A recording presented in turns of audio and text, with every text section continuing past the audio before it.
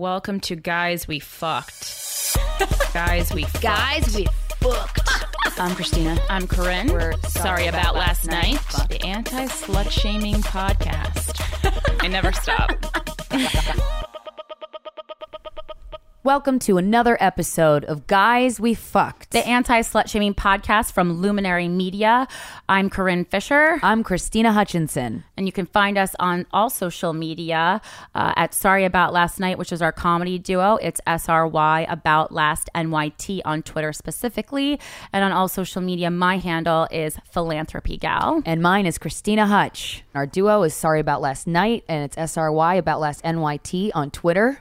And even if you're behind in the podcast, that's where you can find all of our dates for touring and places that we'll be, if we'll be near you, and other fun opportunities. Something that's not fun is this news story that we're going to do today. It's from the Washington Post. That's just because I really love the Washington Post. But this has been covered kind of across the board. She made an assault allegation against a teacher. Then she was burned alive. Sometimes there are news stories that like stop me in my tracks during the day. This was one of them from the past weekend. And there's going to be some butchering of names. I apologize. Nusrat Rafi was killed after reporting a sexual assault allegation last month in Bangladesh. So basically, she had been assaulted by a higher up, a teacher. And when she returned to school in April, people were waiting for her. She had shaken up all of the social, political, and religious conventions in her hometown of Feni, a conservative tiny village about 100 miles southeast of the country's capital.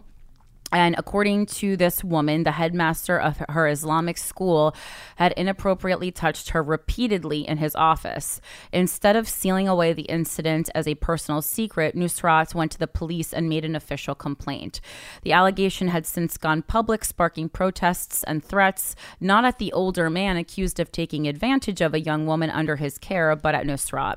So as the final exam started, she was accompanied to school by her brother for 2 days straight, a one-man protection detail, the Daily Star reported. But on the third day, April 6th, he was blocked at the entrance. I tried to take my sister to school and tried to enter the premises, but I was stopped and wasn't allowed to enter, said Nusrat's brother. If I hadn't been stopped, something like this wouldn't have happened to my sister. What happened next would not only jolt Nusrat's own community, but also spur outrage across Bangladesh and beyond. A fellow student tricked Nusrat into going up on the roof where 4 or 5 students dressed in burqas waited. The group demanded she retract her accusation. When she refused, Nusrat was held down while kerosene was poured over her and a match was lit.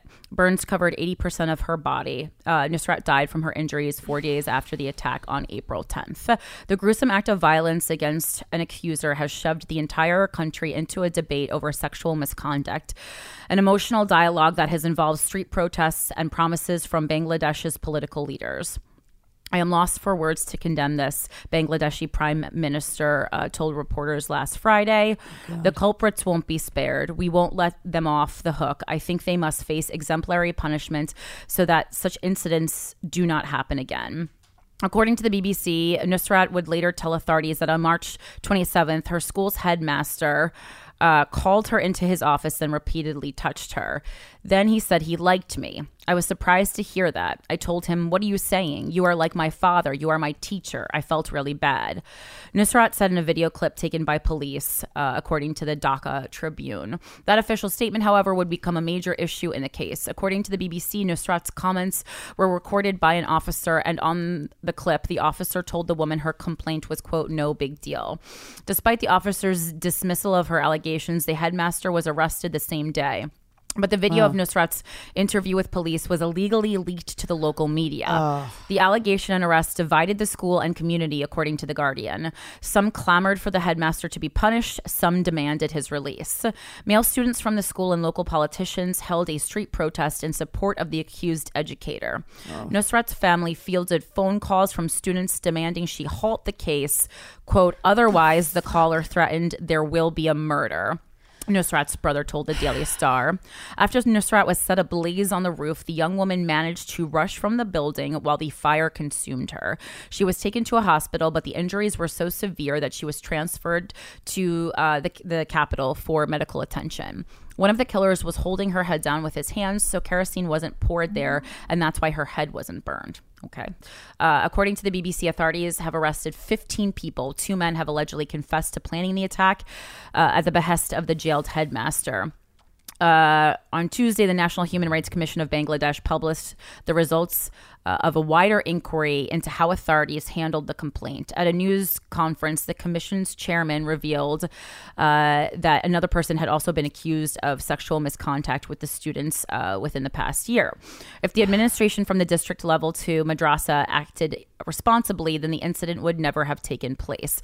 Investigators continue to piece together what happened as street protests and viral outrage builds, calling for justice for Nusrat. So yeah, I think that's just an important thing to cover. Obviously, things like this, unfortunately, are happening all over the world at all times. They're gruesome. Things for women are still really, really bad. And it is obviously very sad, horrific how this woman's life was ended. But her death definitely should not be in vain. And she is an example of someone so strong, and the repercussions that sometimes you get for doing the right thing and standing up for what you believe in. And I mean, she basically took a bullet for all womanhood. Yeah. Because it's events like that I think is really going to change the social and political climate of Bangladesh. And it's a sin that she had to die for that. But hopefully that will not be in vain, and there'll be some real movement in Bangladesh about sexual assault and reporting crimes to the police. Because unfortunately, as corrupt as we think the police are in this country, other places, it's a lot worse. Yeah. So, And if you are in the Boston area and feel like seeing us live, there may still be some tickets left for the Friday, May 3rd show Corinne and I are doing at the Wilbur Theater as part of the Women in Comedy Festival. You can get tickets to just our show, but we strongly suggest checking out the website and looking at all the amazing acts that they have booked in town that weekend. That's Friday, May 3rd. And then Denver, Colorado, May 16th, Thursday, and through Saturday, May 18th, we're going to be at Comedy Works. I believe it's 5 shows. Go to sorryaboutlastnightcomedy.com for /tours for tickets to these shows. Tomorrow, if you're in New York City, Glamour Puss is happening, co-hosted by myself and Wendy Starling. It's a comedy/variety show, 7:30 p.m. at Zinc Bar, which is at 82 West 3rd Street.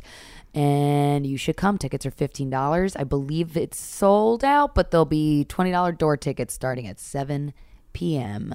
And then the following day, which is Sunday, April 28th, I'll be in Connecticut for the Connecticut Comedy Festival, which is being produced by New York Comedy Club. And there's 2 shows. I'm judging Roast Battle, and then I'm also doing stand-up. I think in the afternoon. Definitely one of the events is at the Bijou Theater. I'll put a link up, but it's Connecticut Comedy Festival, and you can use code Corinne, which is, because a lot of you are confused, CORINNE for a 20% discount off tickets. It's the first time they're doing this festival because apparently Connecticut's a very overlooked place for comedy. So if you're in Connecticut, come out. It's important. The future of comedy in your state relies on it. Yeah.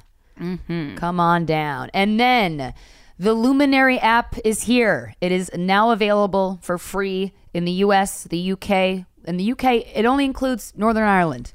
I misspoke last episode, and I knew you would come through with the correct thing, and you did, and I appreciate it. I knew one of them. I apologize. I'm an ignorant person. But it is available in the US, the UK, Canada, and Australia. This app is free. It has every podcast you could ever imagine on the app, so this can be your new go-to place to listen to podcasts. I love the interface. It's very user-friendly, and it's beautiful, and there's various ways of interacting with Luminary's exclusive lineup of shows that are going to be, it's only available for Luminary subscribers. Guys, we fucked. This is what's happening. We're moving the Luminary app. Our back catalog, which is every episode we have done up until May 24th, is going to be available for free on the Luminary app.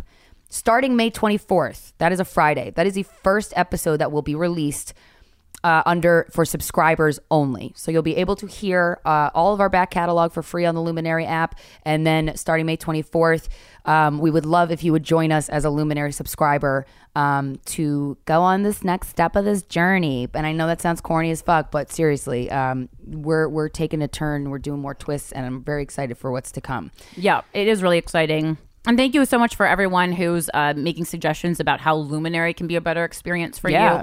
Tweeting at them. I think that's really important because we are really part of the start of this company. And however, people who are pitching other ideas instead of doing Luminary, you can stop that because the contracts were signed a long time ago. You're wasting your time. Legally bounded. And also, Luminary social media is at Here Luminary across all the platforms, and it's and we are diligently working with Luminary and trying to figure out how to get the Luminary app available to everybody, because there's a lot of countries that are not included in here, and that is of no personal, that's just, I don't know, that must be a tech thing. I have no idea. Also legalities in some countries. Oh, okay. Yeah, I'm sure there's reasons that are way above my head, but Luminary, it's very important for Kern and I, and Luminary Express, that is also very important for them to make sure that this app reaches anybody who wants to download it. So if you haven't yet, you can go on Luminary social media at Here Luminary. If your country is not within those places that I had mentioned, let them know, because it's important to us and it's important to them that you can hear us if you want to subscribe. So yeah, thanks. We'll make it work. We'll figure stuff out. We'll make it work. All right. So this one's from the mailbag. This email is actually a response to the email that we read last week about the 17-year-old who thinks her boyfriend's allergic to her. Hey guys, just wanted to weigh in on the 17-year-old girl in Manchester who thought her boyfriend is allergic to her fun zone. Pussy. I have severe eczema and I'm allergic to everything, including pollen. I'm quite sensitive to cum. Whenever my boyfriend comes on or in me, I need to get it off my skin ASAP. Otherwise, my skin goes red, gets crazy itchy, and it begins to become a raised rash. I can't really offer any solutions for her, more just coping mechanisms. I shower afterwards and pop an antihistamine and then go on my way. And we got a couple emails about exactly this thing, and every one of them I looked through all mentioned the bathing and the getting an antihistamine into the system. Before the sex. No, after. If I've taken an antihistamine, but I'm sure either way it will work. If I've taken an antihistamine sometime that day before sex, which I usually have because of the aforementioned pollen allergy, so it's usually in this girl's system already, it's much less of a severe reaction. So maybe her boyfriend having an antihistamine before. So she's like, she pops one after, but she said maybe doing one before would be even better. It took me a while to find decent brand that worked for me. But if he has eczema, he probably has a favorite. It's not a solution. But since the Googled information didn't result in anything great, that might be good. So yeah, definitely. And then there was another email that also kind of recommended what I had recommended spur of the moment, which was adjusting your diets to complement one another. That's a huge step, but another person with a similar problem said that did help a lot. Next email. If you want to email us, it's sorryaboutlastnightshow@gmail.com. Subject line is, my boyfriend called me out on my weight gain. Hello from Texas. I've been listening to your podcast for some time, and I think y'all are just incredibly charming, intelligent, and hilarious. Obviously. Thank you so much. A couple days ago, I approached my boyfriend again about us not being sexually active. Our schedules are very different, so I was trying to find a solution if it was a scheduling issue or just the part of the downs when you've been together for over 3 years. We have a lot of fun going out. Our emotional relationship is strong due to the work we put into our communication. He's easily one of my best friends. I was afraid we hit a wall that I knew was bound to happen. Well, this motherfucker proceeds to tell me that I've gained weight and he's just not sexually attracted to me. Over the phone, I tell him I was going to hang up to process. He tells me he loves me, that it doesn't change the way he feels, and that I'm beautiful in my own ways. Oh, gee, thank you. I added that part. I take the whole day to process. He comes over to my place to talk about it. He tells me that he's noticed I've gained weight in the last 7 to 8 months, which I was already aware of, and that he noticed he stopped wanting sex about 6 months ago, but figured this out last week.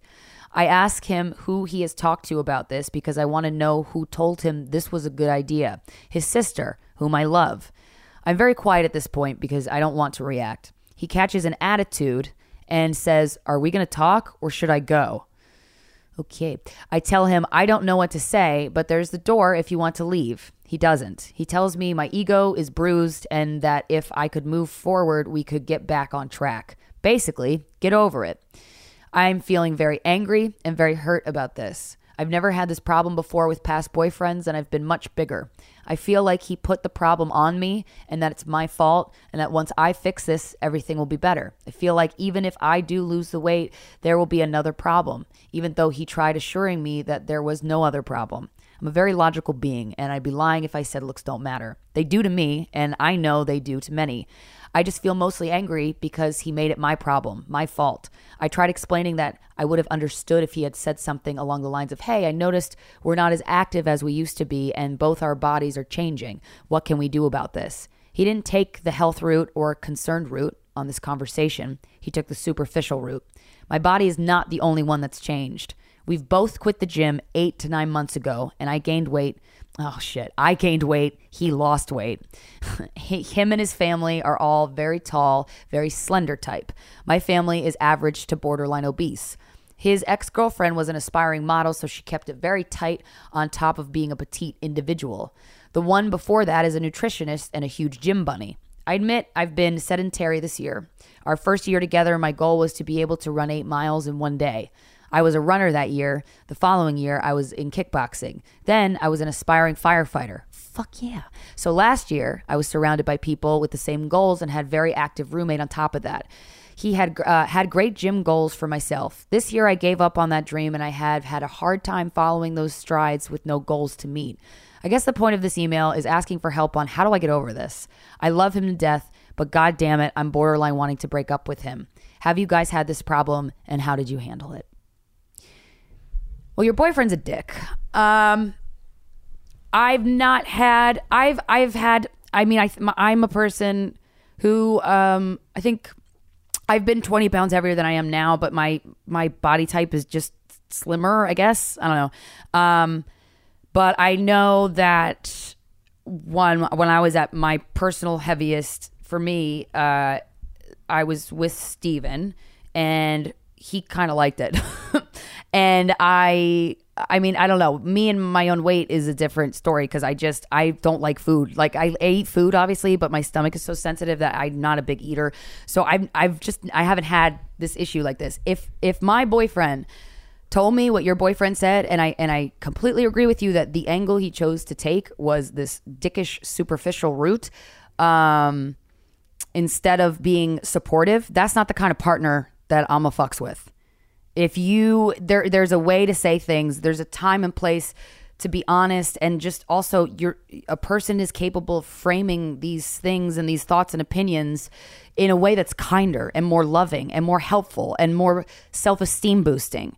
Self-esteem, your partner can help nurture your self-esteem by approaching this conversation in a completely different way. The ones that you mentioned. Hey, I noticed we're not as active. Maybe we should try to go to the gym. When a person loses attraction for another person, that you can't help that. You cannot help that. But what you can help is how you fucking frame it and how you treat that other person. I don't know that I don't know. I want to say I don't know that I buy that that's why he's doing this, but maybe I don't fucking know. I'm not in the guy's head. I don't know. I just think he's a big asshole. But if you really love him, and this is all worth it, and this is one of the few times this has ever happened and come up, maybe it's time to have a communication about your communication and how you need to be talked to and how hurt you felt over that. Because when he said, "Oh, your ego's bruised." Motherfucker, shut the fuck up. No. You need to treat me with love and kindness and not this bullshit, approach. That's my 2 cents. Okay, so I'm gonna say I'm someone who has been in this situation, and I kind of thought that's what your take was. I actually am gonna disagree and not take a. It's funny because I think people probably would think our approaches would be exactly the opposite of what they're going to be. But yeah, I've been in situations like this, not where someone came to me and said that they were no longer attracted to me, but certainly like a weight gain that was noticeable. And also I'm a lot shorter than Christina, so 20 pounds on me looks a lot different than 20 pounds on someone who's like 3 inches taller. And it's also medically more difficult for women under 5'4", as I am, to maintain appropriate body weights. And it's, it's weird because, I'm pretty outspoken about body positivity and how I think some of it is bullshit and actually killing us as a society. There's a lot of thoughts I have on that. It's definitely obesity definitely targets minorities and low-income people, and that's just statistics that are available right on government websites. And so to just say that it's okay, I think is negligent. But that's a health issue beyond that. As far as in the relationship, I agree with Christina that sometimes you're just stop being attracted to someone. And for whatever that reason is, it could be a personality trait. It could be something aesthetic. But when you enter a relationship, you enter it being a certain person. Whether that's your religion, your political views, and that includes how you look. And so, the same way as I could stop liking someone if they decided to become a Nazi when I was dating them. I mean, it's not the same. I mean, being overweight and being a Nazi, very different things, but you're still entering a relationship and saying, I want to be with this person as they are now. It's not a marriage where you're saying, come hell or high water, no matter what happens, I will stay with you. And even that, I don't think, obviously, if something comes out in a marriage, you are also allowed to exit the marriage. But don't you think you have to grow and evolve with your partner? You can grow and evolve, but if the growing and evolving is in a direction that you don't want it to be in, you don't need to stay. And it's like a hard truth. I also think that the way he said it was not super kind, but as someone who is not always super poetic with her words, but at the very least is straightforward, I understand that.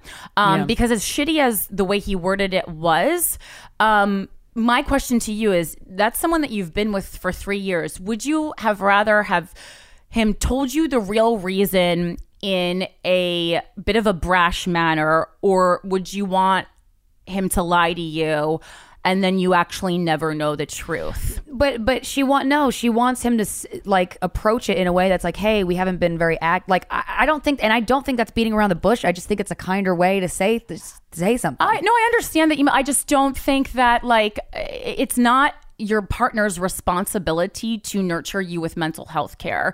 And again, I know this is merely my opinion and how I want, because a lot of times you would say that you like when you liked when people were gave you critical, straightforward, feedback. And again, this is something that I've definitely been through a lot. I mean, you're saying that I've never been obese, but in that matter, I mean, technically, I guess, yes, obese, because obesity is a lot lower than we talk about it here in America. But it's a really difficult thing. And also towards the end of the email, I also see some kind of signs of you letting on a deeper thing. It's like you had all these aspirations last year. And so I think on top of the weight gain, the weight gain was due to, it seems, a little bit of depression and lack of motivation, lack of purpose. And I hear that so fucking hard. So it's if you've lost kind of your purpose just for the time being, not forever, obviously, you're going to feel less sexy. You're going to appear less sexy to other people, because there's a way, weight can come on in different ways. And I think a lot of times in a long-term relationship, weight comes on in a way that it is the weight of the relationship is also showing on you. That's why couples that have been together a long time will gain weight together. It's super common. And unfortunately, it sounds like he was just a little bit jacked and then kind of got a little bit skinny. Which that's just the fucking irony and terror of the male body against the female body. And then you also go on to compare your body to other girlfriends' bodies or the way other boyfriends reacted. Don't do that. That's just going to make you go crazy in your head. It's not about comparison. It's about you guys' relationship together. And upkeep aesthetically, emotionally, everything. That's all part of being a responsible party of a relationship. And I know people are not going to want to hear this, but I truly believe this. And I mean, to think of anyone you know, like maybe if and the way I'm treated by people in every day, by listeners, by like we're all complicit in this. You know, my experience 25 pounds ago, I cannot really reiterate to you guys how different I am treated 25 pounds heavier or lighter. Truly, this year you would think I was like that I got another degree, that I became funnier, that I saved a puppy, that I mean, like it's ridiculous. And by men and women, yeah, by everyone. Women sometimes more so. Oh wow.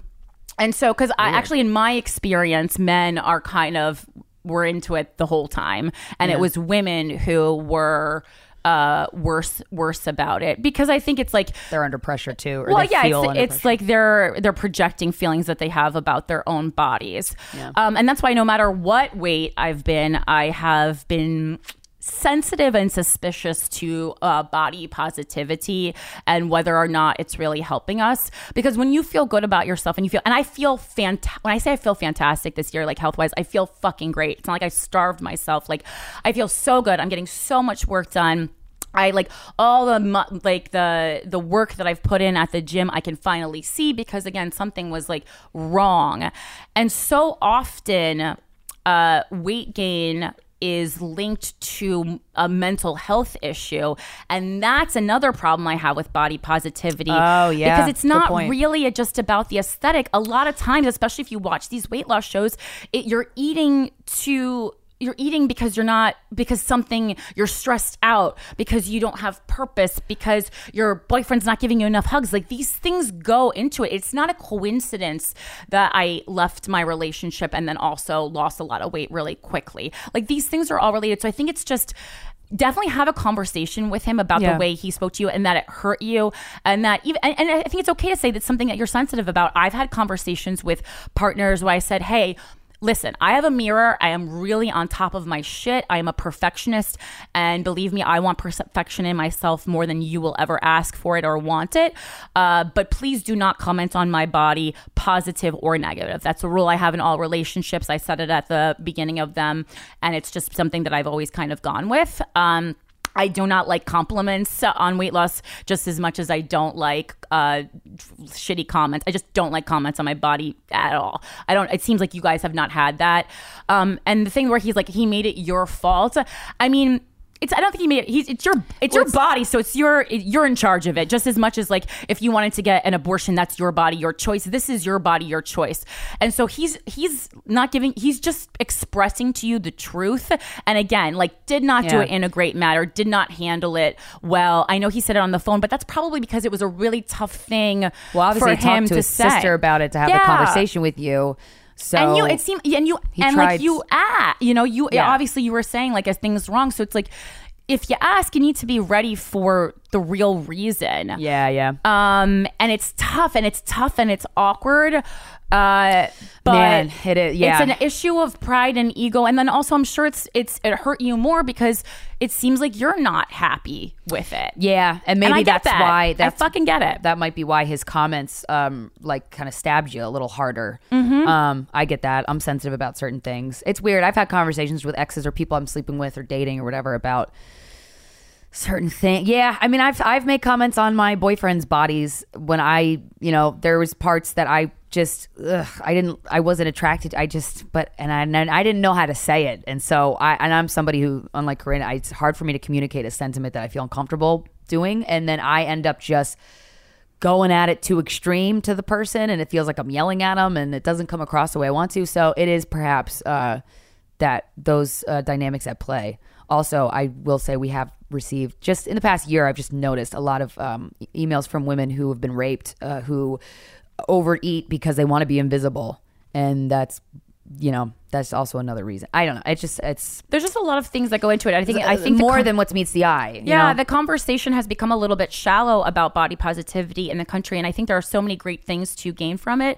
But also, you don't want to overlook a lot of medical issues. And the thing is, like, what really gives legs to my side of the argument is that, like, when you travel to other countries, you just don't see people overweight in the way that we are, because a lot of it is Food's we healthier. are like, yeah, cheaper foods are killing us. Yeah. So it truly is like a societal structure constraints. Yep. And I know that not everyone can afford a personal trainer or a gym membership or lives in a neighborhood that's safe enough to jog around. Should be in. able to afford a fucking cucumber over a Big Mac. There's you just know? so Shouldn't many be- things. Yeah. Yeah. And food deserts are real. I was gonna say, yeah. I've lived in one for a long time. Harlem 100% was a food desert when I moved there. It's gotten better now. We have a fucking Whole Foods now, so it's different. But again, a Whole Foods is very expensive. So I don't even like to shop at Whole Foods. Yeah. It's so expensive. Yeah, it is but there's just a lot of things that go into it.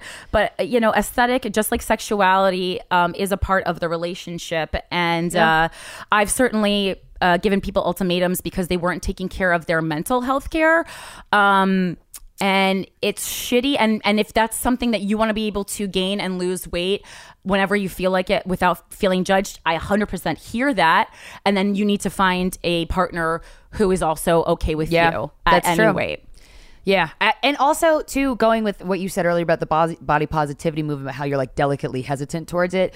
One of the things that the self-esteem book I talked about before talks about is, self-esteem. It talks about like how an employer can help nourish their employee self-esteem. It is not the employer's job to give that person self-esteem, but just to, there's certain ways that you're not babying, you're not coddling, but you could speak to somebody that can light a fire under their ass. But at the same token, like saying something like you're fat is damaging your self-esteem, of course. But also, if you are overweight and then being like, you're so skinny, you look so good, because that can be interpreted, you might look great, but like a comment that is too over the top positive in the fact that it surpasses the truth is also very damaging to your self-esteem. Oh yeah, and I was reading an article that was like, you've lost weight people always think, like, when they give it, that it's always a compliment, but you don't know why that person lost weight. They could be in a fucking abusive relationship.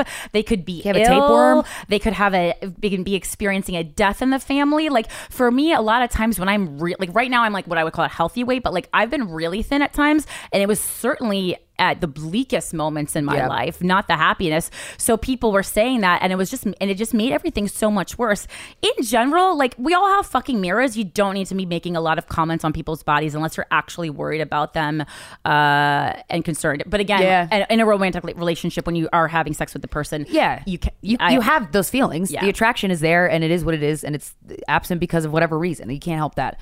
I will say it does feel freeing to be honest about certain qualities that you are insecure about, which is why I like hanging out with comedians. But I was hanging out with a comic last night, and he was like, we're attractive, but we're not like, we wouldn't like walk in a room and turn heads. And we were just talking about how we're like very, like you and I've talked about this, very approachable. And then I was telling, because I thought that was really funny. I enjoyed the conversation. And then I was telling that to somebody, and they're like, I would have been so pissed if a guy told me that. I'm like, no, it's reality. I'm not a fucking idiot. Like, it's okay. We're going to be fine.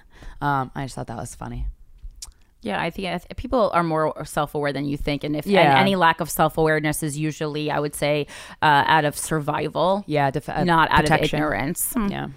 Yes, women in business. We are continuing our highlight of women-owned businesses by fuckers. This week, I wanted to highlight a company called We Be Kind, B spelled like Bumblebee.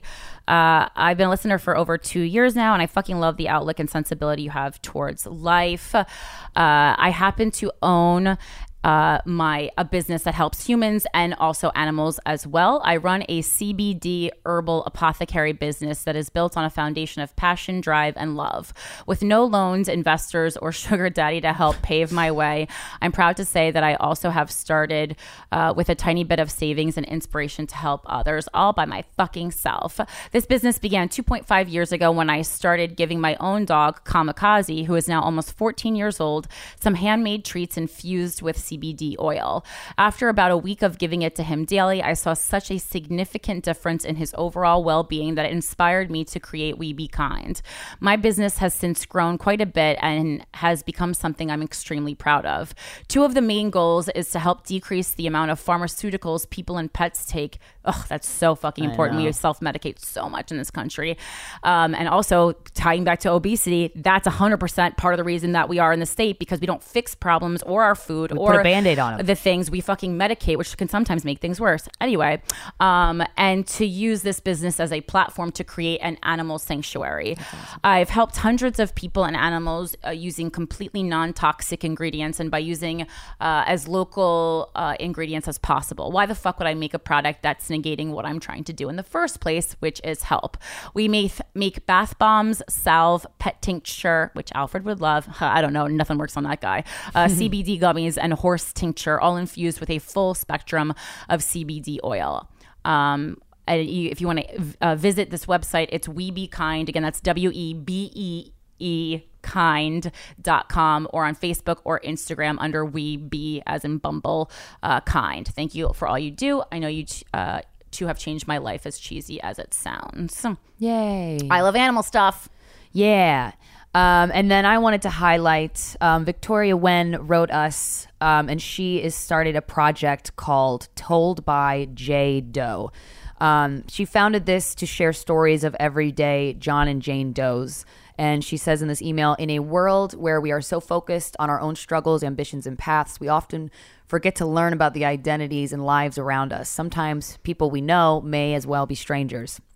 It can be incredibly difficult to allow yourself to be vulnerable, let alone talk about such personal and often painful experiences. That's why Victoria has launched her first series, Mental Health Stories, Told by J. Doe. And she is collecting anonymous stories about people's experiences with mental health to help others heal and break the stigma around the space. She wants to collect enough stories to launch an event with all of these stories posted on boards in the space. And guests at the event will get a sheet of stickers to put on the boards if it's a story that applies to them or something that they can personally relate to. And it will serve as an anonymous visual representation of how many people share the same feelings and experiences as you. So if you are interested in submitting your story, Victoria is taking them. You can go to her website, www.toldbyj, just the letter J, Doe, DOE.com. And she is focusing on their first story series.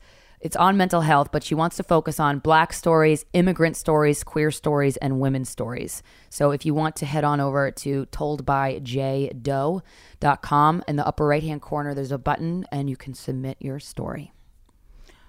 Yay. Right. Oh, man. I don't have much personal things to share other than I feel like I got to take a break. Well, not take a break from the self-help shit, but I got to just have fun and, get fucked or something. I've just been watching Homecoming. If you have Netflix and you're a human being on this planet Earth and you've not heard of Homecoming, it is Beyonce's Beachella performance. I was watching it today as our producer Emily came in and for like the 12th time. And I just want to say, no matter what your opinions on Beyonce are, personally, I don't give a fuck because I love her. She's the only human or like person I love and care about. And I'm including like everyone in here. Like if somebody comes at me like, well, Beyonce, I don't like her, and she, whatever negative thing, I don't care. It doesn't even bother me because that's how sure I am that she is one of the most amazing human beings on the planet to me. But I highly recommend you watching Homecoming. And you can also listen to the album on Spotify or iTunes. It is that fucking chick just really gets me motivated. Speaking of women in business, I use Beyonce as an example for a lot of things, and one of them is the way that she carved her own fucking path in the music industry and how she's had a career that spans over 22 years, over 15 of which were solo, and she has never managed to have a lull in her career. I think it's incredible, and I think that it's something that could be inspiring. So if you're listening to this, guy, girl, whatever you are, and you kind of feel like you're in a slump, maybe you're unmotivated in your career, you're not sure where to go, I always turn to Beyonce, and I cannot recommend this Homecoming special enough. And then just the other random thing I was thinking about, maybe maybe one day I'll get me a boyfriend. I don't really know, but I'd imagine in the future I would live with somebody again. And then I've started getting attached to all the, I don't know if you do this because you're less gross than me, but like, but like when I'm alone, I have like gross habits. Just like what? Just picking my nose. Oh, I pick my nose. Who doesn't? Farting on the just like I've farted on Alfred multiple times. He's on purpose or on accident? No accident. He just likes to burrow, and I'm like, that's sorry. No. That's where my asshole is. But I was thinking of like I keep my home very neat, but that it's because of my thing, but also because I have people in and out of the apartment, so I just want it to be nice at all times. But like I remember when the last time I lived with somebody, the only time I lived with somebody with an ex, like I was like on my toes with the grossness around the house, which is good. I think that's like a polite thing to do. Oh yeah. I actually, going back to so many things go back to the aesthetic email with the boyfriend. Because I always remind you of that thing that Dan Savage said, like your partner does not need to see all of you. There is a little bit of fairy tale that needs to be maintained. Yeah. And I love that he said that, because I agree. It's something I thought, but I think it was one of the few thoughts that I was like, is that like a shitty thought for me to have? Oh yeah. And it's not. It's just being a person. Yeah, it's putting work into the relationship. Yeah. But putting work into something doesn't mean it has to be exhausting for you. Oh God, it's just look, put a shirt on, whatever, or take it off, whatever that means. Right. But yeah, I realized, I guess, this past year, I think that I broke up with my ex almost exactly a year ago. Mm-hmm. And it was helpful, the conversation we had in this interview that you guys are about to hear. The whole, it takes 3 years to get over an ex, or it takes, you were saying, half the amount of the time you were in the relationship. I'm like, okay, that makes me feel better and makes me understand that I'm really trying to speed up the process of being rid of this, because I feel like if somebody hurts me and a relationship doesn't end well, I just want to pretend they never existed. Mm-hmm. But you can't do that, because that's not how life works. So, but yeah, I'm noticing how for the first time this whole year, I've just been able to be my sloppy fucking just hair, like when my hair is such that, like, if I took my hair out right now, it's in a bun, it would stay in place. Like, it's very, it looks nasty when I don't do it right. And so, but I've just like, I'll walk around with like my belt, like just like a pot belly after downing like an entire pizza, and like my hair all crazy. And I'm like, oh yeah, this is the shit. One of my favorite things to do is after eating a big meal, because I bloat excessively, because I probably have even extra food allergies that I don't know about. And so I truly look like, I would say 6 months pregnant after I eat a meal. Mm-hmm. And I like to hold my stomach in the mirror and pretend that I'm pregnant, because I don't plan on it. And I was like, well, at least I'll have a picture. And I'm like, I would be kind of cute pregnant. You would be. Look how cute this is. Little baby I think bump. It's hilarious. And I mean, sometimes I'll send it to people, sometimes I won't. But it's like a fun pastime that I have with myself. And yet that's like part of the reason that I don't ever want to live with someone, because I don't, no matter how much understanding your partner is, like, we're all, think of the thoughts that you've had about people you love, and then not good ones. Just know and understand they are being thought about you, and like that's not the reason to feel self-conscious. But I think it's like, ask yourself why you feel that feeling, and then go, well, that's probably why they feel that. You know what I mean? And also, like you don't always need to cohabitate. I don't even know, like, I know, especially if you're not raising a family. Yes, if you're not raising kids, why do you have to live together? People think it's so strange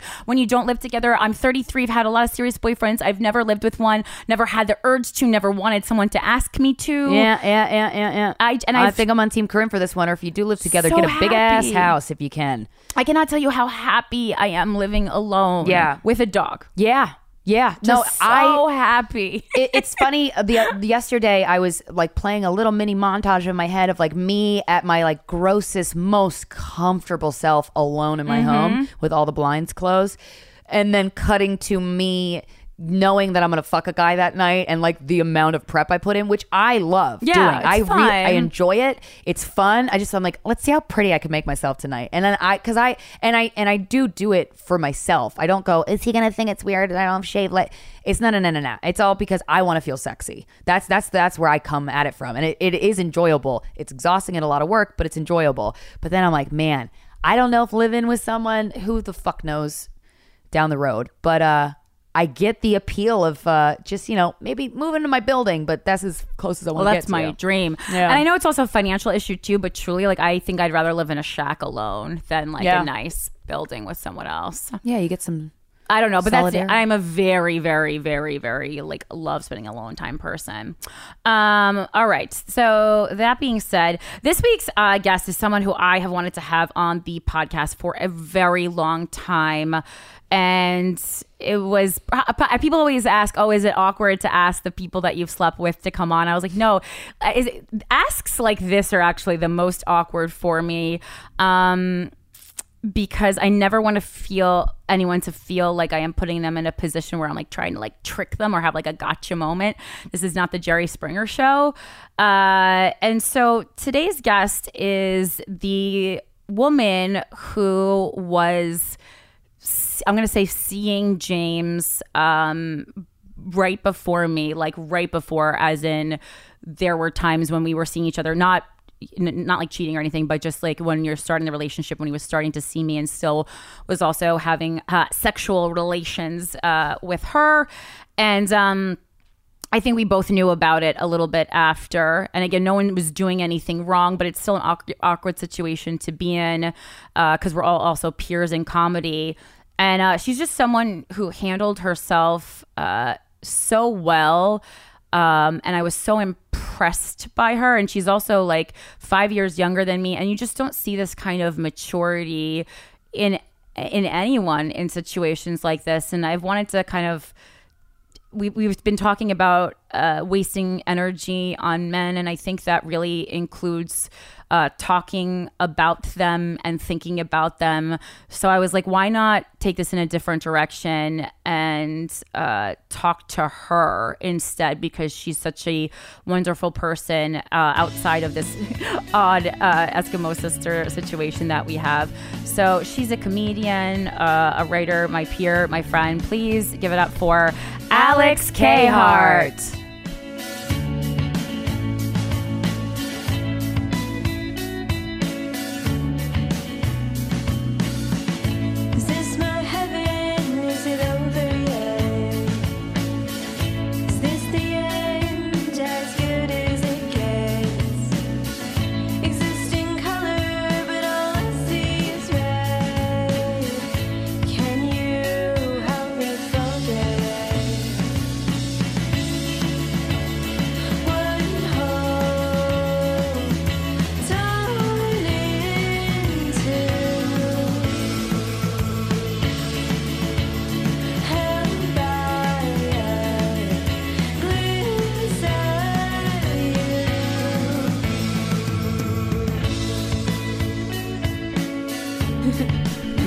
We are here with Alex Kehart. Hi. Hello. Welcome. Hey, girl. Welcome to, I don't know, I'm just turning up everyone's volume now because I can't hear.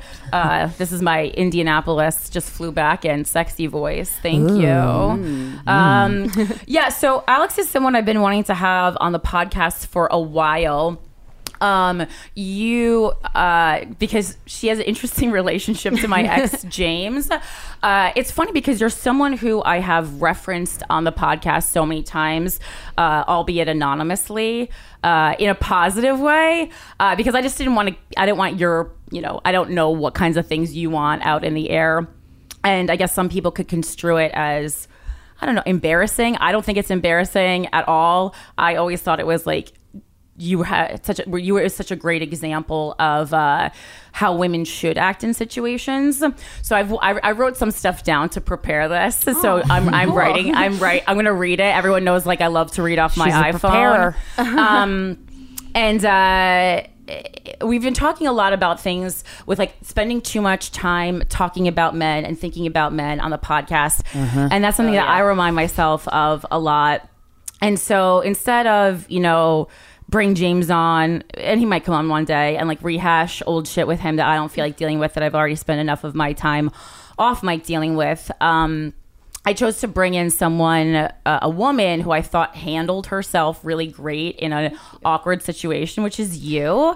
And so I think with feminism, it's just as important to call out bad men and it's as it is to highlight extraordinary women. Aww. And like we have people. I'm gonna cry.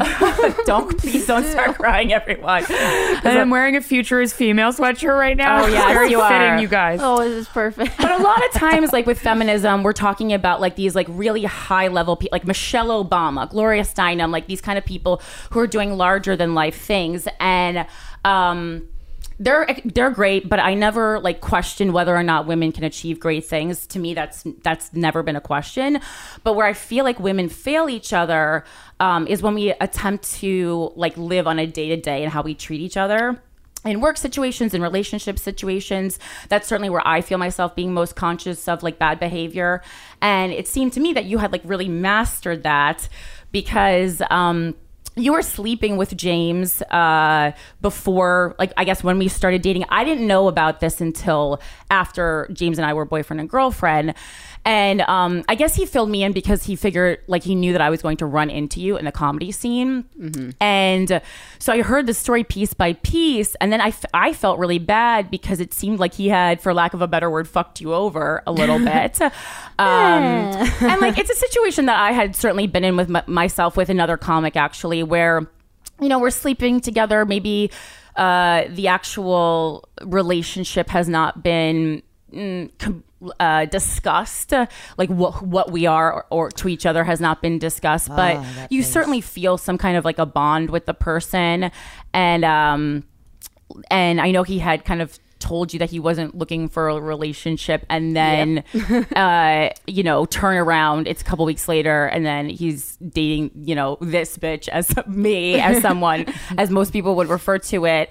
And I was kind of like floored by how kind you were to me. And had I not known the story from James, I would never have known, like, at all, which in my, like, at the time, 30 years in dealing with women, like, I don't think there's ever been a time when I had an interaction with someone under those circumstances where they were completely nice to me and didn't treat me like shit because of something that a dude did. Mm-hmm. And so I wanted to like bring you on, number one, to commend you for like, I mean, just like truly in all my years of fucking, and I've done a lot of it, that. And yeah, and I remember even one time Christina and I ran into you. Yeah, on 34th. Yeah, and you were with my randomly have an acting class with my friend from college. Oh yeah, Tom Cryan. Yeah. Sweetie. And I had already talked about you again anonymously, and obviously to Christina privately by name.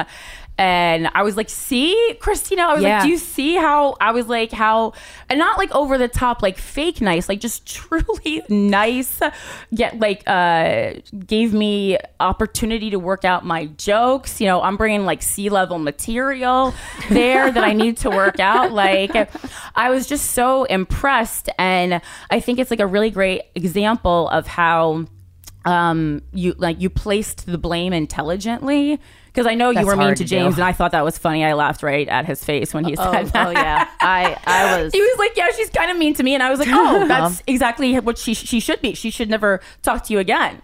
So, I agree. But anyway, that's where I wanted to start because I think it's interesting to interact with other women in the life of someone who was obviously very important to me. I don't know if important to you, but well, I mean, we definitely were seeing each other like pretty consistently for a little bit, and I did find out that I think we may have actually like overlapped a little bit, and I was like not very pleased about that, right? Yeah, but I mean, I never, I guess like I don't know. I've been in this situation before, and I just think that it's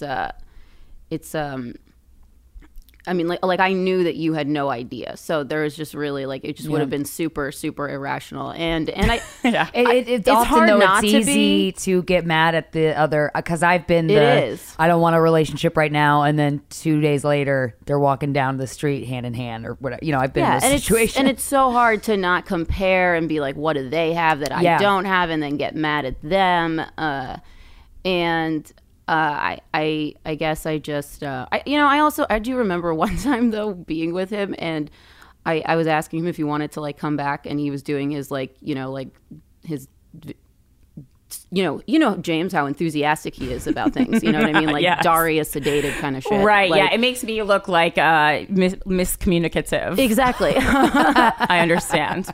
And like I was asking him if he basically wanted to come over and sleep with me, and he was just like, yeah. And then this like shitty song came on. I forget. It was like, I don't even, maybe like a Christmas song. I have no idea. And he was like so enthusiastic about that, and I was just like, wow, like you are more enthusiastic about this shitty song than the idea of being naked with me. Like I Yeah. just don't think this is gonna work out. Yeah. Like it Yeah, was just. been there again. Been there. Yeah. But so yeah. then you didn't go home with him that night ultimately? I think I may have, honestly. That's where my self-esteem was. Sometimes though, do you feel that when a guy is just barely hanging on in with you in whatever it is, fuck buddy, where maybe this is going somewhere ambiguous, we're not really sure, but we don't want to talk about it because like whatever, we're cool and cool. Yeah, It kind of makes me more clingy. Yes. Well, I think there is something really, I don't know, this is my like, shitty, like, 2-cent psychology babble, but like, I think that sometimes we like want people who will validate our own insecurities. Oh yeah. So it's like, oh, okay, well, if they think I'm shitty and I can change their mind, then, it's right. Then I've won. Then I've won, exactly. But like, somebody who actually comes to the table being like, oh, no, you're great. You're like, well, what the fuck is wrong with you? I know. You know what Yeah. I mean? Like the Woody Allen, why would you want to be part of a club that would have me as a member? Right. But back to the, I think I also had a situation with a friend of mine that was very similar. Like we had overlapped in college, and like, I just remember too, like almost letting that like destroy like such an important female friendship, and like I never, I never wanted to ever be in that kind of situation again. Yeah. And also, I did not know you very well, and you can be very scary. I will say that. No, Corinne. I know. Full of sunshine and just puppies. Well, the thing is, I'm very business, and I'm always like doing. Well, no, I appreciate that though. 57 things at once, so I know like I'll run in and I'll be like, "Hi guys, I have 10 minutes, and I need to be on stage for 9.5 of those. So I'll see everyone later."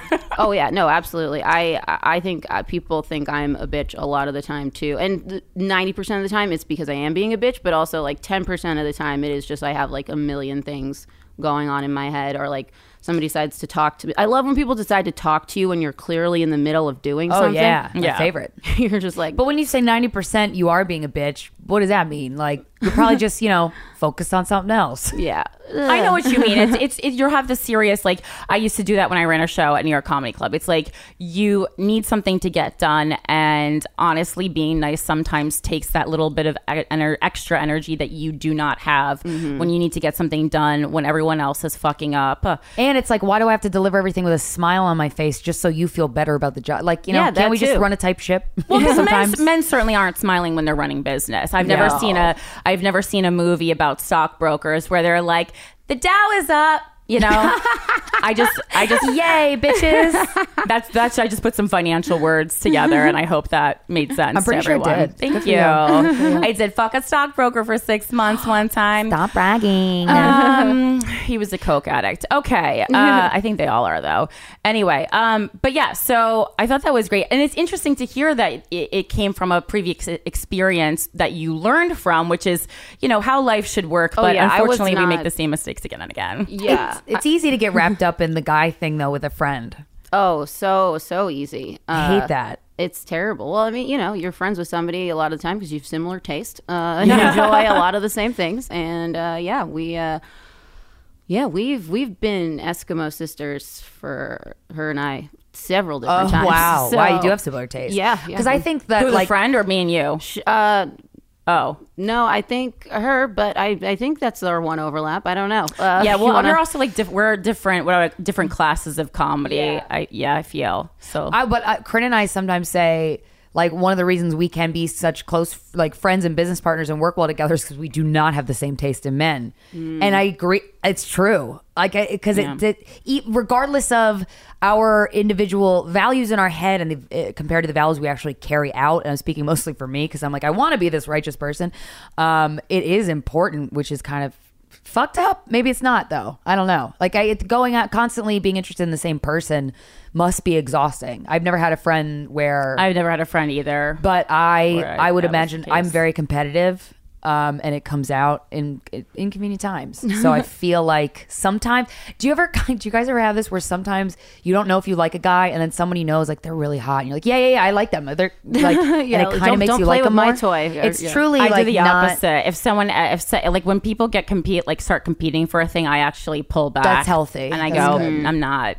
If that person wants to be interested in me, they can be interested in me. I'm certainly not competing, and not for a man. That's wise. I think unfortunately, like maybe when I was younger, I used to do that more. But yeah, I think it's like a 20s thing. Yeah, well, it's Early hard. 20s. It's hard too. I mean, like, women are told for the most part, like, your greatest asset, you know what I mean, are your looks and like how men see you. And especially if like you're insecure about something, then a lot of times you will put male attention or validation. You'll sacrifice female friendships, or other things, and integrity basically, in order to get that attention. I remember there was one girl I went to school with who definitely did that a lot, and it was like I used to get really mad because she did have a thing with my ex, and then afterwards I realized, and I was like, oh wow, like she was just really in a lot of pain, and like that's really terrible. But I mean, of course, at the time, I just called her a bitch and was like, how dare you? You know what I mean? I didn't have that ability, at that point, because, I remember after Corinne and I passed you and we talked briefly on 34th and 5th, I remember this interaction very vividly because... After I stormed off a podcast. Oh, yeah, it was. you guys were mad about something. Yeah, It's we were so on funny. a person's It's a very podcast. feminist day that day because I stormed off of, I'm not going to say his name, off of a comics live recording of a podcast that Christine and I had promoted a lot, gotten most of the audience was our fan base, and he like lied about how much time he was going to do, kind of like took the audience hostage as he did bad. He said he's going to do Sopranos impressions. 15 up top, did 45, and then started making fun of the crowd, which was all our audience, all guys who fucked people. And what set me off was that he went on this tirade completely out of nowhere about how Amy Schumer's special was bad. And whatever, you could say whatever. It's unprofessional to say that. But then the thing that set me off and why I went onto stage angry was because he started calling her fat. And it just had nothing to do with anything, certainly has nothing to do with how she performs as a comic, how she is treated as a comic, how she is respected. I mean, especially coming from this person, male comics who look like dirt most of the time, like dirt swept into a pan. Did you get on stage and just say? Yeah, and so I got on stage and immediately, I am from New Jersey and was heated. And the first thing I said, I was like, "What? Are you out of your mind?" I was like, do you know anything about what our podcast is about? I was like, you're going to go on a tirade about, number one, a peer who's doing way better than you. Way better. A peer who performs here, who has done nothing wrong to you. I mean, to my knowledge, unless they had something underground or whatever. It just wasn't the time or the place. And also being fat, and I don't think she's fat, but it has nothing to do with fucking anything. Like, especially how you are as a comic. And it's just one other thing. It's like, comedy for a while was like a safe space for women, in that it was the one area of entertainment where we didn't have to worry about what we looked like, and now that is officially gone too. I think in part to like fucking like YouTube and shit, but oh my god, because people were like, oh, you can be hot and funny. Well, dude, I feel like cool, like do it, but you don't have to be hot for this fucking job. You just have to be smart. Dude, I remember I was looking at some people's like just a bunch of female comics like 5-minute sets on like Conan and all these other things, and I could not find one, and all these women looked completely different. One video that did not have a comment weirdly about their thighs. Something wow, interesting. specific. always about the thighs. Wow, like you what know, about? just anything? Those are good thighs. Yeah. Those are bad thighs. But yes, thunder thighs. I thighs. like her thighs. Thick like, thighs, yeah. Even the shitty ones were like, I don't like. Women aren't normally funny. This one's pretty funny. Yeah, and yeah, those thighs. Like, and I was just like, what? Boy. Maybe it's the angle. Maybe it's the angle of the camera in a late night set because of how the frame is cut. I don't know. I mean, men's thighs get the same angle. But no one's ain't interested, Ain't though. no women giving no shits about a man's thunder thighs. I don't give a fuck. Yeah. That's so annoying.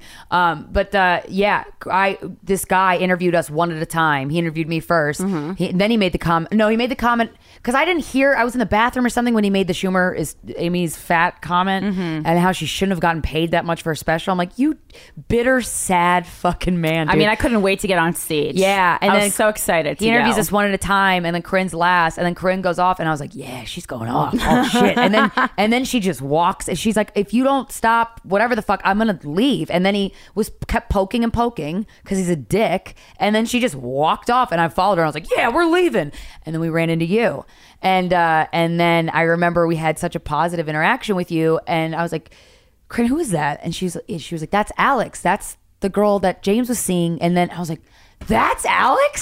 That's the interaction you just had with that person? That is accurate. Shit, yes. that chick rules. Like, I was really blown away. And it was going back to what Corinne said of like, it wasn't this overly nice. It was just like, hey, what's up? Life like, I don't know. I was in awe of how you conducted yourself. Maybe it's because I'm not capable of that.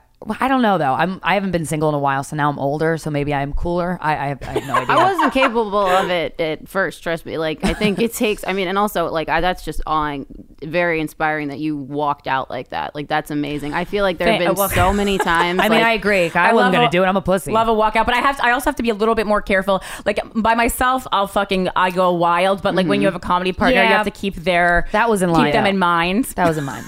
Very, very true. Very true. That's. But I don't know. I feel like there's so many times where, especially in this industry, where it's hard to be like to balance integrity and being like true to yourself, and like maintaining self-respect, but then also like having to play some kind of stupid game. You know what I mean? The game of the business, the social aspects, which all is that. true even if you're a guy, but then also, especially if you're a woman, having to navigate that too. It's so much more exhausting. Because when you're a woman, you're judged a little bit more on being, or a lot more on being friendly and palatable is a word that I like to use a lot. Yep. Because it's like that saying, like, difficult women. I am sure that there are a number of clubs and people and producers that don't want to work with me because they know that I'm just going to be, 5 to 10 more minutes of work per day that they probably don't need in their lives. And I get that. 5 to 10 minutes of work, how so though?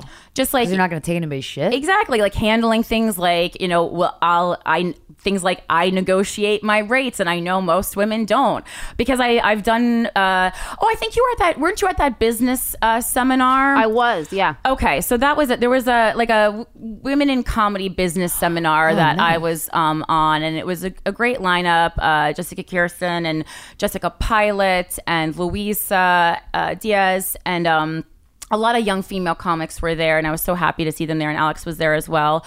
And so many of the questions from the audience were like money questions and how timid women are around knowing their value. And this comes into play not just as humans, but also financially, especially in a place like comedy when you're kind of, especially for the first several years, representing yourself. Mm-hmm. And again, I'm coming in with an edge because I used to work in a talent management office. So I learned professionally how to negotiate. But I think it's a reminder that like women in business, like the price that comes in, like negotiating 101 is not the price that you settle at. And the person giving you that price does not think you're going to settle at that price. Maybe they do because you're a woman. But like when you're negotiating, someone's coming in, they're lowballing you. And then you go back with something higher, it's a dance. and then you end up in the middle, thus the term negotiating. But so many people, and there's two vulnerabilities that you're working against. You're working against being a woman and like a woman in society in business, and then also comics are so fucking hungry to work, and there's so many of us. and people are afraid like, oh, I'm going to lose that gig. But like, you need to set a precedent at one point. You can't be working for free forever. And even sometimes I have to be hard on myself for it. Like things like I can't go to Brooklyn for free anymore. Like I'm almost 10 years into a professional comedy career. Like I just cannot do that anymore. But yeah, so I think that there was like things that we were discussing there. And I was kind of like wowed by the questions I was getting and concerned. Because I could just tell that women weren't asking for opportunities at the same rate, and certainly were not negotiating financially what they are actually worth, which goes into the pay gap. Because I know, like on this, everyone likes to blame the patriarchy, and we've kind of, and not that they're doing great, but we kind of taken it into our own hands on this podcast, where it's like, okay, whatever they're doing, we need to look out for ourselves and play offense and defense.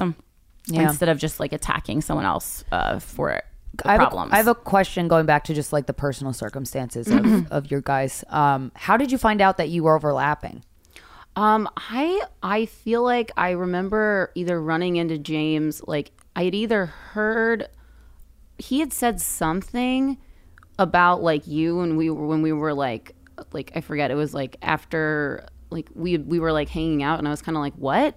Like, and I was like, are you like hanging out with her? And then he was like doing, and I was like, what? Did you guys have a discussion of, were you dating? Like, we're going to see other people, because that's that weird in between period. Yeah, we never really talked about it. You know what I mean? Like, totally. I had kind of wanted something, but then there was like so many just like red flags, you know what I mean? That I was just like, every time, I was just also like, I'm going to have to be the cheerleader here, you know what I mean? Like, and I was wait, how so? I literally said the same thing 2 weeks ago. Cheerleader for the potential relationship? Yeah, or just like in the like he was just so negative, and I'm already a pretty negative person, you know what I mean? And like I was just like realizing like two abysses don't make a plateau. Exactly, yeah. And I was just like, this is not it was just so tepid. Just everything was so like, yeah, you want someone to be over the moon. Like in the beginning of a relationship, someone should be really fucking over the moon for you. And I could tell for you that you guys like to fight for it a little bit. Yeah. But like if the fire's not there in the beginning, it's never going to be there.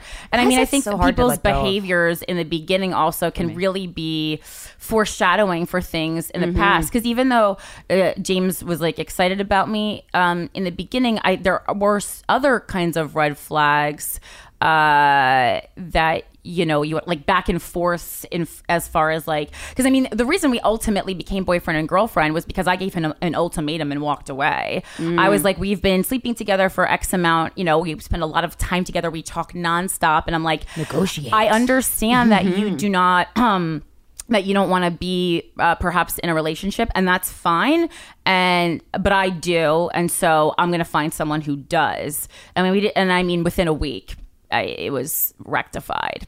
Yeah, and because I mean I didn't know at the time again that you guys were sleeping together in the beginning, because again, like it wasn't cheating or anything. Like we were dating for like 6 months or like a long time, months and months before we became like exclusive, in that we had a conversation about it. And so I learned later that, you know, in the beginning you guys were still seeing each other, and I mean I was fine with it honestly, but yeah, I was just like I was a little concerned too, because then when I did find out you guys were dating, because like I forget what it was. It's just like I remember him saying something about you, and I was just kind of like, wait a second, this doesn't seem right. But in that like, oh wait, are you dating her? Yeah, kind of thing. You know, okay,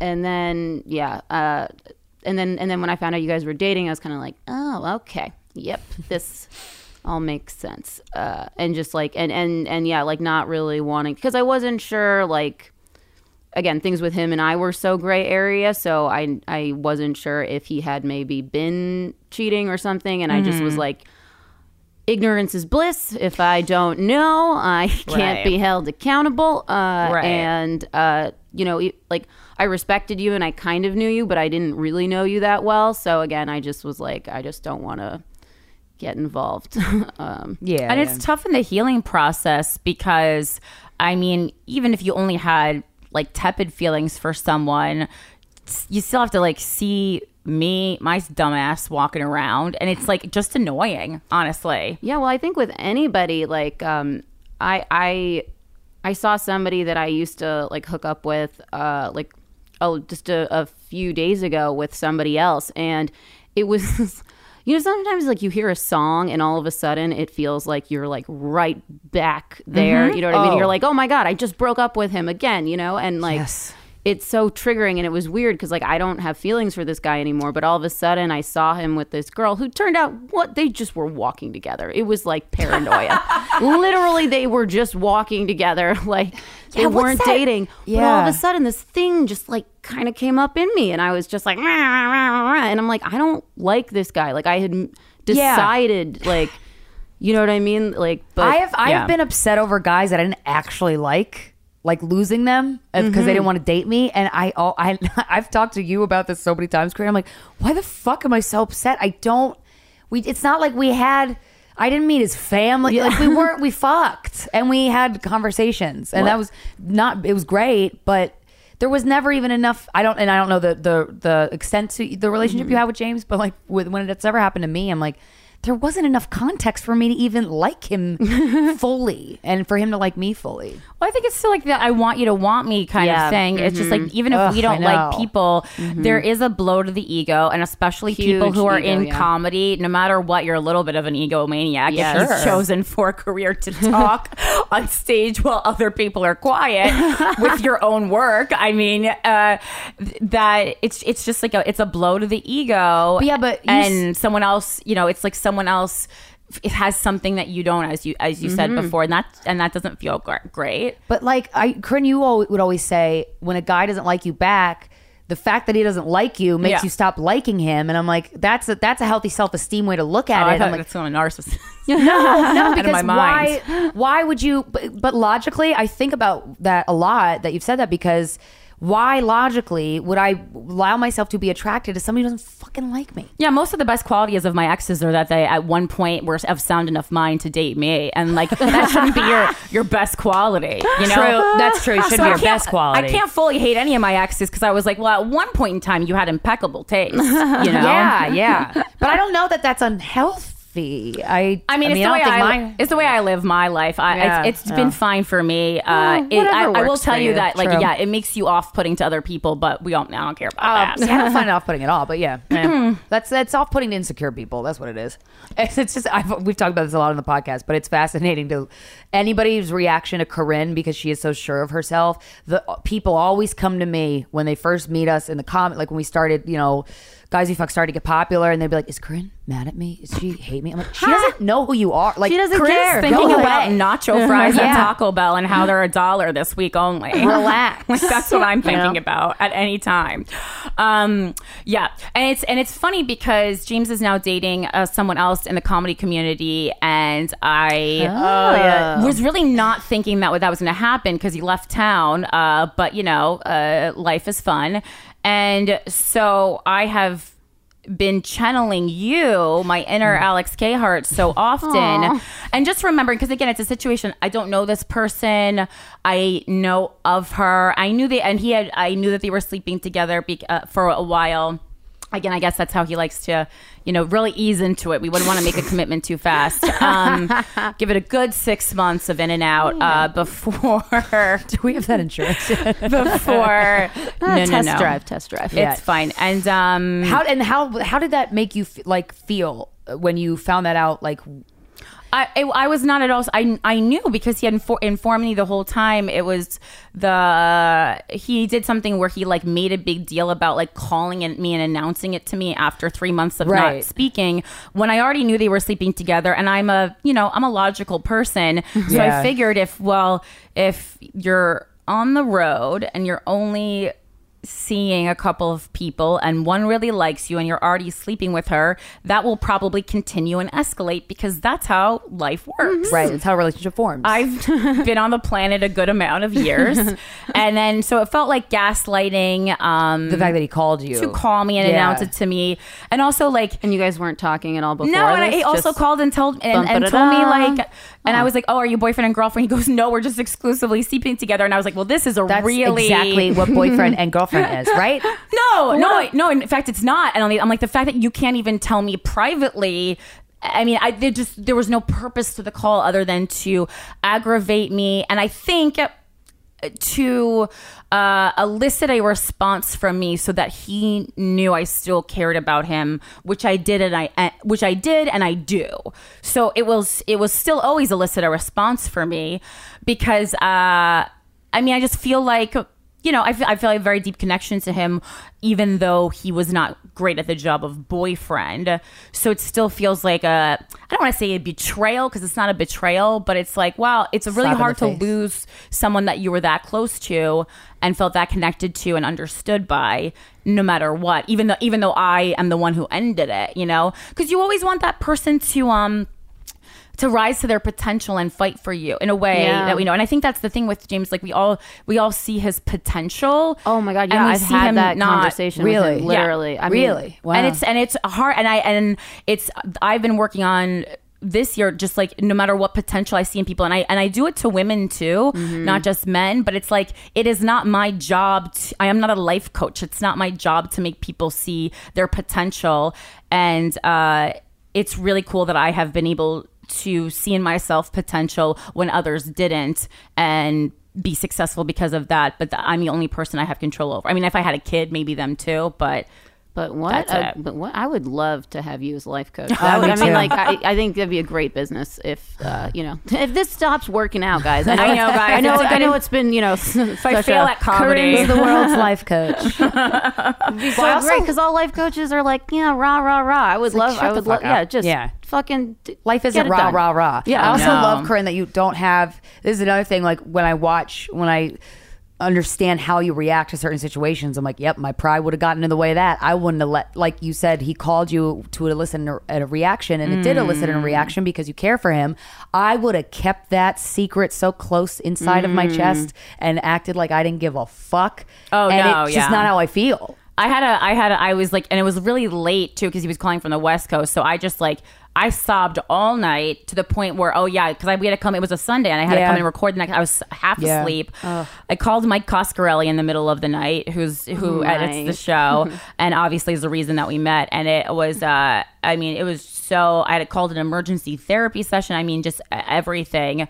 And it's not. I don't think it needs to be a secret because I don't think caring about someone needs to be a secret or something that you're embarrassed of or ashamed about. It's not a weakness. Love that. I feel like, but I guess I feel like I don't know. Maybe there's like this is like the wasp side of me coming out, and definitely like I think comedy is like can be a very male dominated. Like there is like a don't let things affect you, and I love that you're just like no, it fucking did affect me. Like and I got help for it, and I let myself feel, which is so brave, but it is hard, and it's I would have done the exact same thing. Like I would have like curled up and just been like, no, you're not getting anything from it. I am strong. I would have played it, but Homecoming on Netflix. Who and does that serve? No one. It serves no one because no one cares if you're a tough bitch or not. Yeah. Like, you know what I mean? At the end of the day, you have to be honest with how you feel and you have to let it out and you have to not guard it. It's not a weakness to have feelings. So. Well, yeah. And that was kind of the basis of a lot of our breakup and why I couldn't subject myself to that anymore. Was because I was like, I had made it so clear how much I cared. And I know that he does care about me, but like at a certain point, it can't be a secret within the relationship. I was actually hearing from other people how much he liked me, and that was sustaining it for a little bit while you were dating. Yeah, well, towards the end, and there were so many variables going on. Obviously, a very tumultuous election when we were very vocally on different sides, and so that was we were arguing about that in the house, and then. I was getting shit for it, and I know he was getting shit for it too from like his conservative friends giving him shit for dating a very outspoken feminist. Our listeners and my peers giving me shit about dating him, which I thought was unfair and definitely adding more trouble to a circumstance that didn't need any more trouble. Mm-hmm. But yeah, there was just so much going on, and kind of I think I summed it up. We released the paperback edition of our book in which I had written about him, not a ton, but just a little bit. And in a sentence, like I was tired of reminding someone else to love me. That's super poetic. And, you know, he does, and I'm sure still does love me, but like I can't. It's not. It's very cinematic when you see Mr. Big ignoring Carrie. Yes, it is. But when it happens in real life, You want to die. Yeah. and also you just sit back and you think, I don't need this shit. Yeah. I'd rather be alone. It's more lonely to be in a relationship where someone is not giving you what you need than to just sit at home and watch Netflix with my dog. Like I spend a lot of time alone to the point where my therapist was like, do you want to spend that much time alone? And I was like, no, I need to spend this much time alone because no one takes care of me the way I take care of me. Like it's a night. I'm not sad. I'm happy when I'm alone and truly happy. Like things are good. Also, I mean, I have a dog, so it's not technically alone. I'm like, I could be in a room of dogs pretty much for the rest of my life and be fine. I wouldn't fuck them though. So just in case anyone was wondering. Okay. I wasn't worried, but thanks for reassuring. I do. I try to like let people know that. And maybe now I'm a little more nervous. Hide your dog. I remember, maybe I am getting more mature though, because I remember I was seeing or sleeping with a person in this realm of business, and then another person had slept with the person, and then I was told, hey, don't let that person know, or she'll get mad, you know. But it's like, but my reaction to that wasn't like, what the fuck, sir? It's like, okay, like people. When I've been in situations where a woman has gotten mad at me for, like, it was a little immature for sleeping with the person or whatever. But I'm like, that's their own thing. I know it's not personal. So maybe I am growing. It's about like we don't have ownership of other people as well. So that's something. That's true. I know. But like the ex thing, like, but if you, that's the other thing that I think is interesting. That's slavery. I'm sorry. One of the people that I'm sleeping with or seeing that I'm close with, he was telling me like his philosophy on if a friend dates his ex, like he truly doesn't. He's not bothered by that. Like and I've kind of poked and prodded that notion in him, and he's correct. He's not. He means it. Like he really has no ego about friends dating his exes or vice versa. I'm like, that's wow. I think it's interesting. I think so many people, like some people have like very interesting. Like some people have like. It's almost like they've written out like a manifesto about their policies. You know what I mean? And everyone has to follow it. Yeah. And they'll try to like convert you too, and people do. There's such a huge range of feelings about if I have slept with somebody, what is it okay for somebody I know to sleep with that person? Yeah. Or everyone does have their own manifesto. That's true. Oh yeah, and everybody thinks they're right too. Like yeah, it's amazing. It's like religion. Yeah. What's your manifest? Like, what's your take on sleeping with you? Have you ever had an ex that a good friend has slept with? Did the friend ask? Did they not ask? I think it depends on if I won the relationship or not. If I hear you, lost, Alex. then no, never. But if I won, then I'm classy and. No, but I mean, I think it really does depend on the situation and like how much, and also who is that person that's also. What do they mean to me? Yeah. And at the same time too, I think most of the time it can be avoided. So it's kind of like, why should it come up? Out of all the people in the world, exactly. Yeah, out of all the people in the world. I mean, I understand, like, especially it's New York City and especially in our lines of work where it's so fucking hard to meet people. Yeah. It's so hard to find time. You know, I understand that sometimes there's overlap and things like that. But at the same time, like, if it's most of the time, I think it's probably pretty avoidable. And I guess if it's like really like this is the one, maybe. But the instances in which that is the case I think are low. But you know what? I've seen a person that I had no business being with, and it was one of those. There's so many other men in the world, Christina. What are you doing? And as much as I don't want to admit it, that might have been part of why the attraction was there. Yeah, there is sucks. the taboo. There is a huge part of things where unfortunately there is like the forbidden fruit thing. And I do think that like men and women are different. Like I mean, I know me once, like I've had sex with somebody, I am much more emotionally invested in them no matter what. Even if it is one of those things where like, I know that I'm not interested in a future. Right. So no matter what, I'm going to be a little bit more sensitive. But I don't know. I guess Yeah, it depends. For some reason, right now, I'm feeling very like, yeah, go for it. Yeah. Whatever. I remember he was really fun for me, you know? I mean, Right. like, I think you'd enjoy it too. I've definitely made recommendations like that to people. I have. Yeah. Like, there are certain guys who I think it says something. I remember reading a study about this where it's like, it takes like 3 years for your brain to fully recover from a breakup where you were in love with somebody. 3 years. 3 No matter- years. regardless of the duration of the relationship? Wow. I'm not sure. I think it's whenever you gotta be really easier on felt myself. love. So I don't know if it's like the chemical or what Right. exactly. The oxytocin. See, I heard it was half the amount of time that you were in the relationship. I've heard that one too, but for some reason I feel like this was attached to something that had TED Talk on it. So I feel like it's official. It's legit. But that's just in my vague memory of it. And I do remember this one particular, like the first boy that I ever like kind of loved. He and I actually are still friendly. Like we don't talk that often, but definitely the first few years I could not see him. I could not be around him.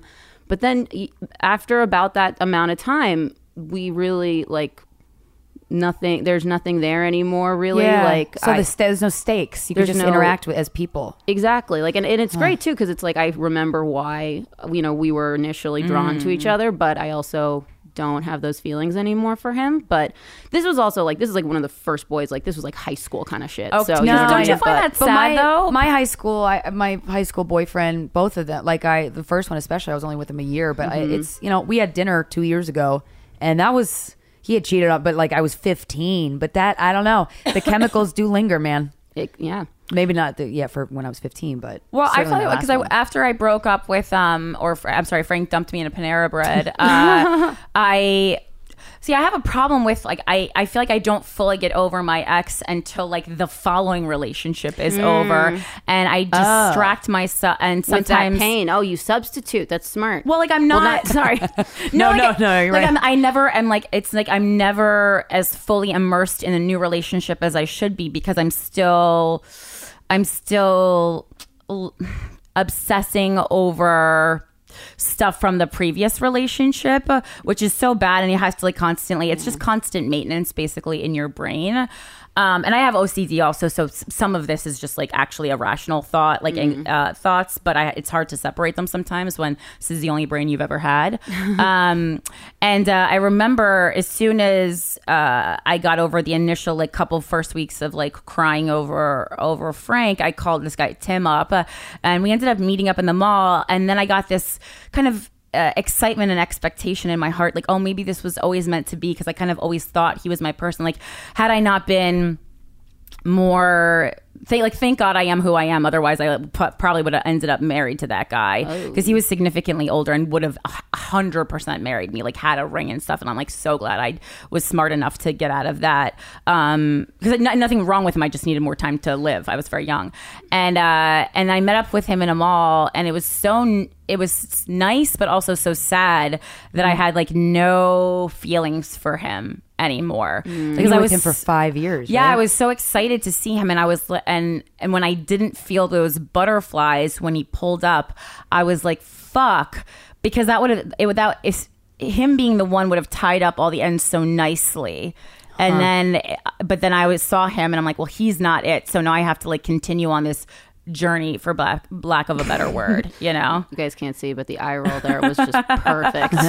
A journey. There's some words that we say and we're like, ugh, we don't want to say it, but that's the word that needs to fit into this sentence right now. Have you ever slept with somebody like I've somebody slept who's with so many people. I'm sorry. Have you had sex? How many people? 72. Oh wow! So you recently counted. I gotta Yeah. count again. I'm racking them up. I like that number because it's exactly how many virgins a member of ISIS would get. If they Oh, called that's themselves so that. many virgins. I know, and I can confidently say wouldn't blow the odds myself that they're up for good at one of fucking? them. So. That's My so girl. funny. That's so funny. So, Have you ever slept with someone or when they were either committed or when you had no business sleeping with them, whatever that means to you? yes, I have. I think. Well, what I think I have like a fucked up part of my brain that I am working on. That like is kind of almost lawyer-esque. So it's like plausible deniability. You know what I mean? Where it's like on some level I knew in my heart it was wrong, but like since I didn't have confirmation, you know what I mean? But it's like still was probably not okay. Yeah, like an ignorance is bliss kind of stance. Ignorance is bliss kind of thing, which I think as I'm realizing. I mean, I know that it was not okay, but I guess I think sometimes sorry, I'm take a moment. But I think sometimes when people like I think honesty is very, very important. Yeah. But I do think that like I've managed to rationalize certain things where I knew that like this is just going to hurt somebody, like being honest about it. You know what I mean? And there's like no point in hurting them. And I've witnessed many experienced situations where I feel the exact same thing. I don't think honesty is required at every second of every moment in life. Absolutely. But I do think that that rationale, at least for me, has like allowed sometimes for things that I like should cop have. out to do something that sacrifices your values. Yeah. So. Yeah. Well, because hurting someone aside, like the way I like to flip it and think about it is like whoever, like if you're not the person with multiple like partners that you shouldn't have, like and you are one of the multiple partners that person has, like what makes that person so great that they deserve that? Like it's just don't elevate someone to that level. They are not a deity. Yeah. That's how I think it's to flip it. Because sometimes it's hard because with morality and things, because like we all treat each other like shit from time to time, and human beings are not great. And morality is so open to interpretation. I mean, you know, there's like Sri Lankan suicide bomber who blew up an Easter lunch buffet because he thought that was he was doing the morally right thing. So now I feel much better our about own cheating. Morality is not always the compass that we think it is. It's more like if you think about it from a petty stance, like why the fuck does some dude or woman, and I, again, like as a note to the listeners, like we're talking about this because we're all heterosexual women. Are you heterosexual? Or I tried. It just I know, me too. I wish. Me too. But this can be applied to anything. I mean, unfortunately, I think it's usually lesbians, gay men, and heterosexual women who are sacrificing a lot for their partner, and we don't see straight men doing it as much, which is why they are achieving more in business. They're still sucking on the mom's titties. They have more time. They have more time because they're not bending for others. I mean, I think is really why. And I never really hear about guys sitting around in a group talking about this kind of stuff. Like they're not even concerned with it. Oh my God, the shit that I hear sometimes, it's just like, comedy. God. Oh yeah, because I'm around like dudes so much of the time, and so much of it, it's never. They're not worried about it so much in this, even the way we're talking about it is like a little more like philosophical. You know what I mean? Like I do think sometimes they will talk about, not to like men are stupid. I don't mean that, but I do think that I just don't get preoccupied with it as much from what I've witnessed. Not if a personal stakes, yes, STDs, or like if it's like they've become much more emotionally attached to the woman, then it becoms a whole thing. And then sometimes men get a little more cray than women. Oh, like, for sure, damn. For sure. Well, and it's also this. Steve Byrne has a joke, and I'm just going to kind of give the essence of it because I certainly cannot do it justice. But it really helped me in one singular joke understand men and women. I think I talked about it ages ago, but it's like women, we have like this person that we want. So we'll be like on our way backstage because we have it in our hearts that we are going to marry, sleep with, be with the lead singer of this rock band. Whereas men will get distracted on the way backstage and end up marrying the popcorn girl. And so it's like they'll kind of take anything. Like it's not that they're less choosy. It's just that it's less about the person and more about filling the void, I think, a little bit. Whereas we get this specific person in mind, and we in our hearts and minds make them see them as the person they could be if everything went right, instead of seeing them as the person that they in actuality are at that time. Well, I think there's a huge biological component there. You know what I mean? Where it's like, women, like men have this, the urge to spread the seed. You know what I mean? And like we have to deal with the consequences of that. Babies. Yeah. So like I used to do. I've tried to work on a joke about the idea of like, I know a lot of people think like women are crazy and like men are creepy, because like a dude will see a beautiful woman and be like, oh man, I want to fuck that. And like women will see like a really hot guy and be like, man, like nice suit. Like I would get so much money in the divorce. But like, I don't think either of those things are necessarily wrong, because it's like, well, if you're talking about survival for a future family, I want to feed my kid, maybe. Yeah. So like, yeah, like if I get angry at you for like liking another girl's Facebook, like there's a little cave woman part of my brain that's going off like, he's not going to stay invested in my cave baby. He's going to leave me and, fuck her and create another cave baby. God, that urge is a bitch. And leave me with this cave baby, and then I'm going to die. And I don't want this cave baby because it looks like that asshole. Exactly. So, so I think there's that whole thing too, where it's just like we're victims of our own biology to some extent. So yeah. Like, even though I'd love to fuck the popcorn girl too, you know what I mean? Like, she's not going to take care of the cave baby necessarily. Like, popcorn doesn't pay that much. And I think, it's just, we have to, I think a lot of it is just like not compensating for biology. I know sometimes biology really makes me feel like a puppet. Because I know about all of these urges and desires, and then when people talk about them, I'm like, yeah, that makes a lot of sense. But then when people act on them, like they act on that urge and then go, well, what do you want? I'm just like, oh, you didn't have to do it. But then I'm like, did you? I don't know. At what point does biology and willpower duel, and who wins? I don't know. You're right. That's a very... exactly, like how much personal responsibility comes into play. Oh, but this was a fun I read this was a cool like biology fact or something that I thought it could maybe be empowering. But apparently men, much more, because they're physically stronger, they are much more likely to commit crimes that involve like, punching and the physical shit. But women, we much more likely to commit crimes that involve planning, like poison and arson. Goddamn right, because we're sneaky and we're smart. Yeah, because we don't have that physical strength, so we do actually have to survival wise. We cannot Lisa physically Left Eye Lopez. True. Yeah. And we can emotionally annihilate. I think women scare me more than men. In terms of, I know like the number one threat to a woman's survival is a man. Like, 'cause statistically, women die from men a lot. But I think a determined woman who has revenge on her mind is one of the scariest motherfuckers on the planet. Because goddamn, she'll figure it out and make it happen. Oh my God, there's this really funny Instagram about that. Like, it's like an older woman who was the same age as her husband, and then her husband like left her and dated some really young hot chickadee, and it's just like wife's revenge, and it's just like her posing in like flower fields with like with flat ironed hair, and I'm like, I love this bitch. I don't even know. I just follow her because I'm like, this is hilarious. That's great. You were telling us a story before we started this interview about the first time you were masturbating.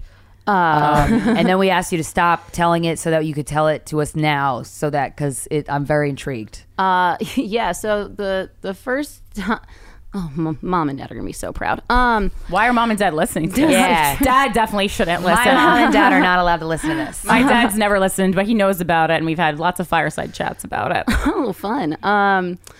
So this is not dedicated to you guys, but good. But they are somewhat involved. Then right, okay, that sounds wrong. Back up. So the first time I ever masturbated, the police were called. How old were you?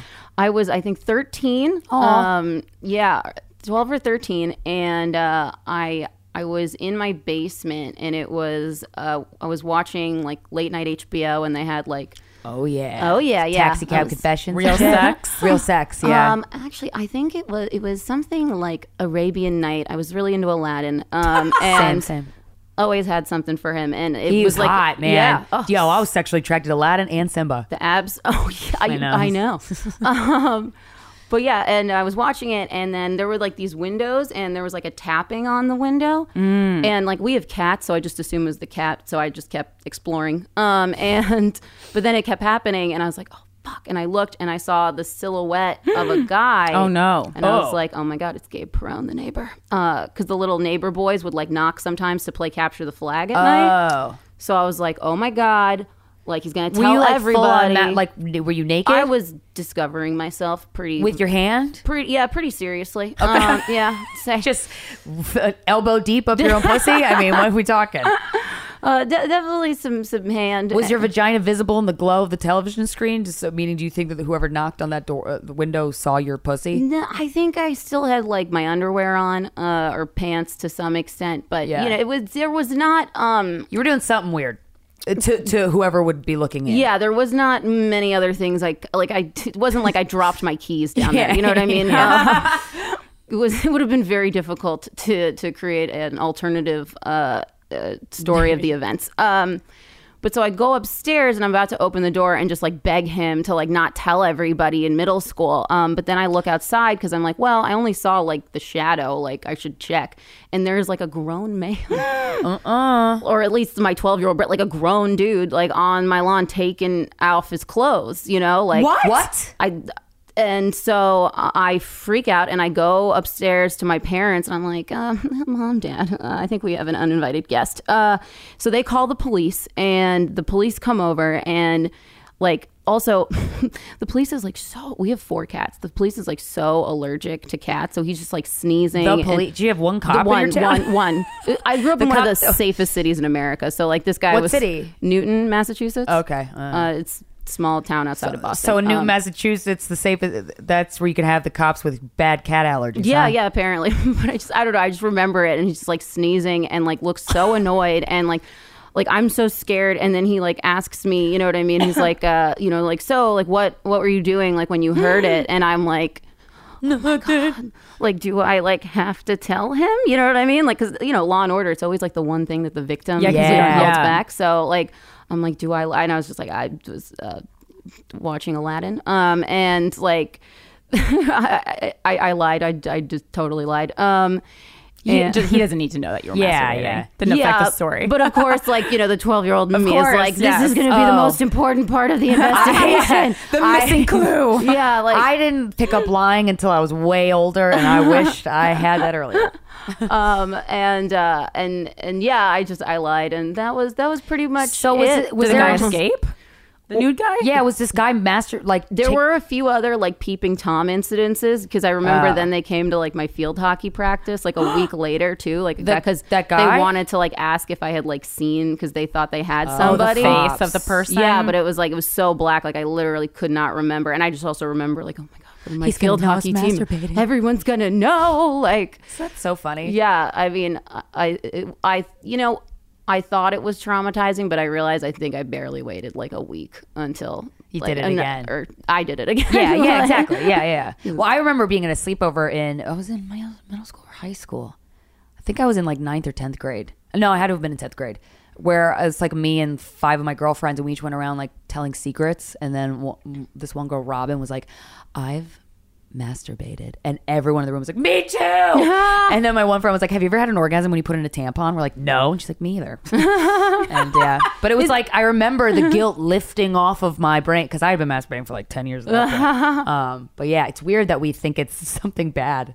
Oh, I was yeah. because I had no religion to tell me it was bad. I had no parents tell me it was bad. They just didn't talk about it. Oh yeah, no. I grew up in like a super like the NPR like folk music, good little liberal like household. Oh, okay. But like yeah, we just didn't talk about any of that really that much. Like, you know, I mean, eventually my mom would be like, I just want grandchildren. I don't care what you do, just like grandchildren. But I'm like, All right, you haven't 2 grandchildren coming specified up. anything else. Yeah. It was fun. I was the one like fighting against it because I remember like we were talking about something, my mom and I, and then she's like, well, haven't you ever like touched yourself down there? And I was like, no, Mom. And like I really hadn't though. I was like I have business to attend to. Like my Barbies have a conference call at 3 p.m. Like these are the kind of things I was setting up like a dinosaur exhibit in my room. Like I truly just wasn't even thinking about. I liked sex stuff. Like I definitely thought about it, but When you how old? Like early teenager? no, I mean even younger. Like even when I was in like maybe like 10. Yeah. But I just never like was touching myself. I was more like posing in the mirror, like trying to be like a Hollywood starlet. I'd say that to this day. I remember my mom once she found out that I had sex after high school, and she was like, "Wow, no wonder you were so stressed out the whole time." Oh, I was like, "Well, you didn't like tell me I should be doing that." Or Did they never give you a sex talk? They just never really I don't remember. I feel like put an NPR podcast in your inbox? yeah, probably. They're like, "Terry Gross, you handle this." Oh my God, Terry Gross will give a great sex talk. Oh my God, I know. Or a bad one. I don't know. I can't tell. Probably a thorough good one. I feel like I'd feel safe regardless. You know? yeah. You feel good. Believe whatever you tell me. And the last thing we wanted to kind of talk about a little bit was women in business. As we've told you, we've been talking about that for past month or so. And after I got through the initial wow, Alex is being so nice and not trying to like booby trap me or anything like that when I come into her establishment. This is part of my plan.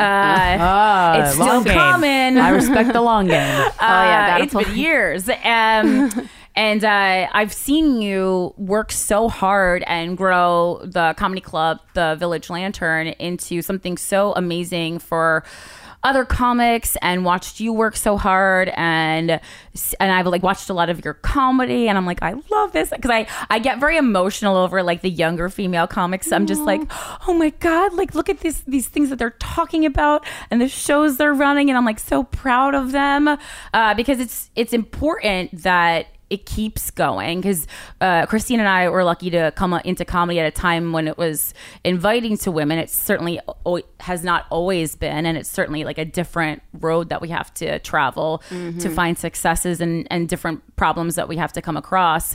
But I wanted to, if you wanted to talk a little bit about that and what you did, because like you're the head honcho over there. Yeah. Yeah, at this point I am. It's really cool. I mean, I love doing stand up, and I love the Lantern, and that I get to do stand up there and run shows, and I've worked like really, really hard to make that place really a really great place, and I think God, I'm so bad at self-promotion. Well, how did you get into that? Because I'm guessing you started as a barker. Yeah. And for those, a barker is just someone who stands outside like a comedy club. Comedy show, free comedy show. Free comedy show. Free comedy show, or tickets, or sells tickets on the $5 street. margaritas. Tina Fey will perform here in 2 weeks. And hopefully, hopefully it doesn't lie about the caliber of comic that's there. And so how did you end up being the head of this whole establishment? So yeah, I did start barking I did start barking for a show there, and then Craig Fox, another comedian, really nice guy. He was running shows there too, and then he kind of started to like a few different people were running shows there, and then he kind of took over, and he asked me if I wanted to continue to help bark, and I did, and I kind of just kept barking for every show that he would put me on, and like I remember. Did you ever have any shitty experiences barking? Oh my God, all the time. And I think this is one of the reasons why we don't see as many women in comedy, and it sucks, because barking, first of all, just sucks no matter who you are, because barking is standing outside, basically on a street corner, being begging like strangers to come inside. Begging strangers to come to a comedy show. And I've definitely seen so many female comedians and also minority comedians like have a lot harder time and quit because of the harassment that they get. When they're barking? Yeah. I mean, because first of all, it sucks already, no matter who you are. I've tried to bark, and I got into screaming matches with too many people. Oh, and I was for sure. This isn't for me. Oh, God. I mean, just the dumb shit that people say to you, you know what I mean? Just like, oh, well, I'm a comedian. Yeah, Great. it's fantastic. It makes you want to blow your brains out. And like just also like the reason why people would be barking is because when you bark as a young comedian, you get stage time. Like you're paid in stage time, and that's kind of the only way they're going to be able to get on shows without knowing people. Exactly. So. Like it's part of paying your dues. It could be better, and but I think this is where there's a huge gap between men and women, because as a female, when I'm on a street corner, especially somewhere like the West Village, you know what I mean? Like people late at night, like people are drinking. Exactly. Like, yeah, literally. Or, you know, guys just like I've been grabbed before. I've had people say like really gross sexual things to me. But also just the thing that really just pisses me off is when a guy's like just trying to hit on me and waste my time and is not going to come to the show. And I'm like, dude, I'm working right now. Yeah. Like, fuck off. Come in or go away. Exactly. You know, or I've had other friends too who like female comedians that's happened to, or like I've had a few friends who are minorities who are like accused of like drug dealing, you know what I mean? Jesus. Things like that. So like I think, and that's how you really do start in comedy. So it's like, if those barriers to entry are so fucking shitty, plus most places with barking, they really can exploit their barkers. Like at the Lantern, at least, like if you are barking for us, like we always do a tip bucket so people get some money, and that goes to the barkers and the host because those are the people that are doing the most extra work. Yeah, exactly. I mean, we should pay everybody, but we can't. So yeah. And those are the ones who get the money, and you also at least get one free drink. And no matter what, you get 5 minutes. Generally, we try to do 7, but like there are some places where like if you don't get anybody in, you don't get to go up, and you just wasted 2 hours. So it's like a bringer barker. Oh, great. Yeah, exactly. Jesus. So those kind of things, like I think that's one of the reasons why you don't see sometimes as many women. Barking is a great thing that anybody would tell a young comedian, like that's something you can do for stage time. So it's one of the ways in. And it's late at night too. You know what I mean? Like if you're out there, especially like by yourself, you know what I mean? Like the safety issue for women is there. West like, Village, when people are wasted, that area of town, particularly like McDougal Street, is it's a unique. It's like the Vegas, it's like the Vegas of Manhattan, but there's more class. But then there's just in terms of like the drunk people. Oh yeah, I've had many. Beautiful variety down there.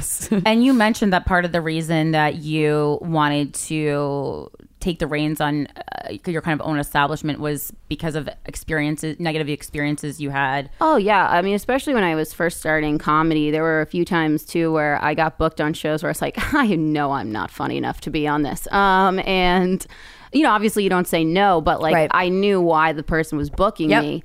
And then they're trying to fuck you. Yeah, exactly. Yeah. And then I got into an awkward situation there, and I was just like, you know what? I don't want to be at anybody's mercy anymore. Like, fuck this. Like, I'm smart enough. Take the reins. I know. Yeah, exactly. And the best way to get better at stand-up is through stage time. So, like, if you control the show, you know, like, then you can, you know, it's the best way to get funny. And, you know, you can give other people spots and opportunities, and then you get to, you guys know how it works. But yeah, you're right. You're absolutely right. Yeah, take the reins. So that instead was of just sitting and waiting around for it and not, you know, not going in the traditional way.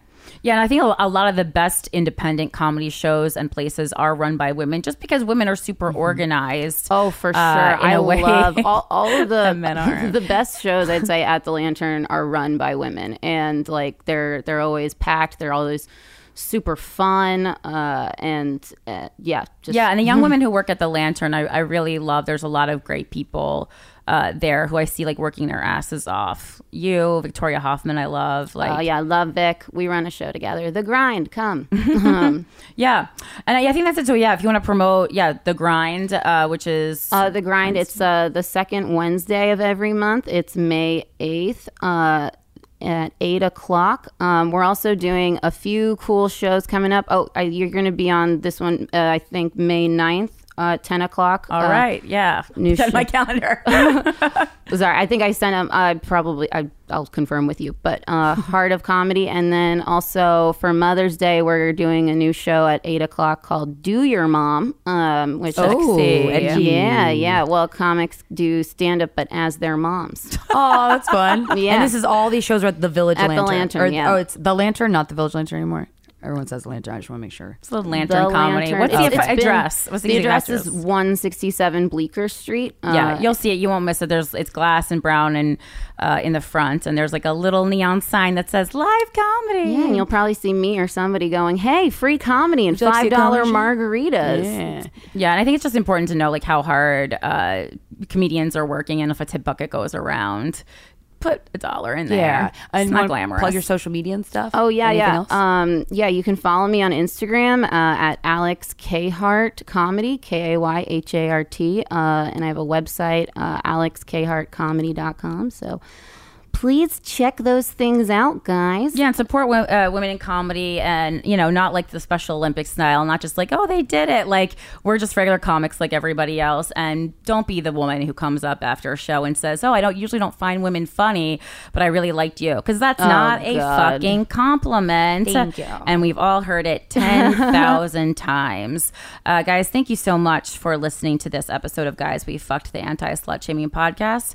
We will talk to you next Friday. Guys We Fucked is presented by Luminary Media, created and hosted by Corinne Fisher and Christina Hutchinson, edited by Mike Coscarelli, associate producer Emily Rogers, PR intern Molly Becker. To sing like the Tuero River, but my words they come out too harsh. I try to talk like those girls on Twitter, but it seems I can't learn the art.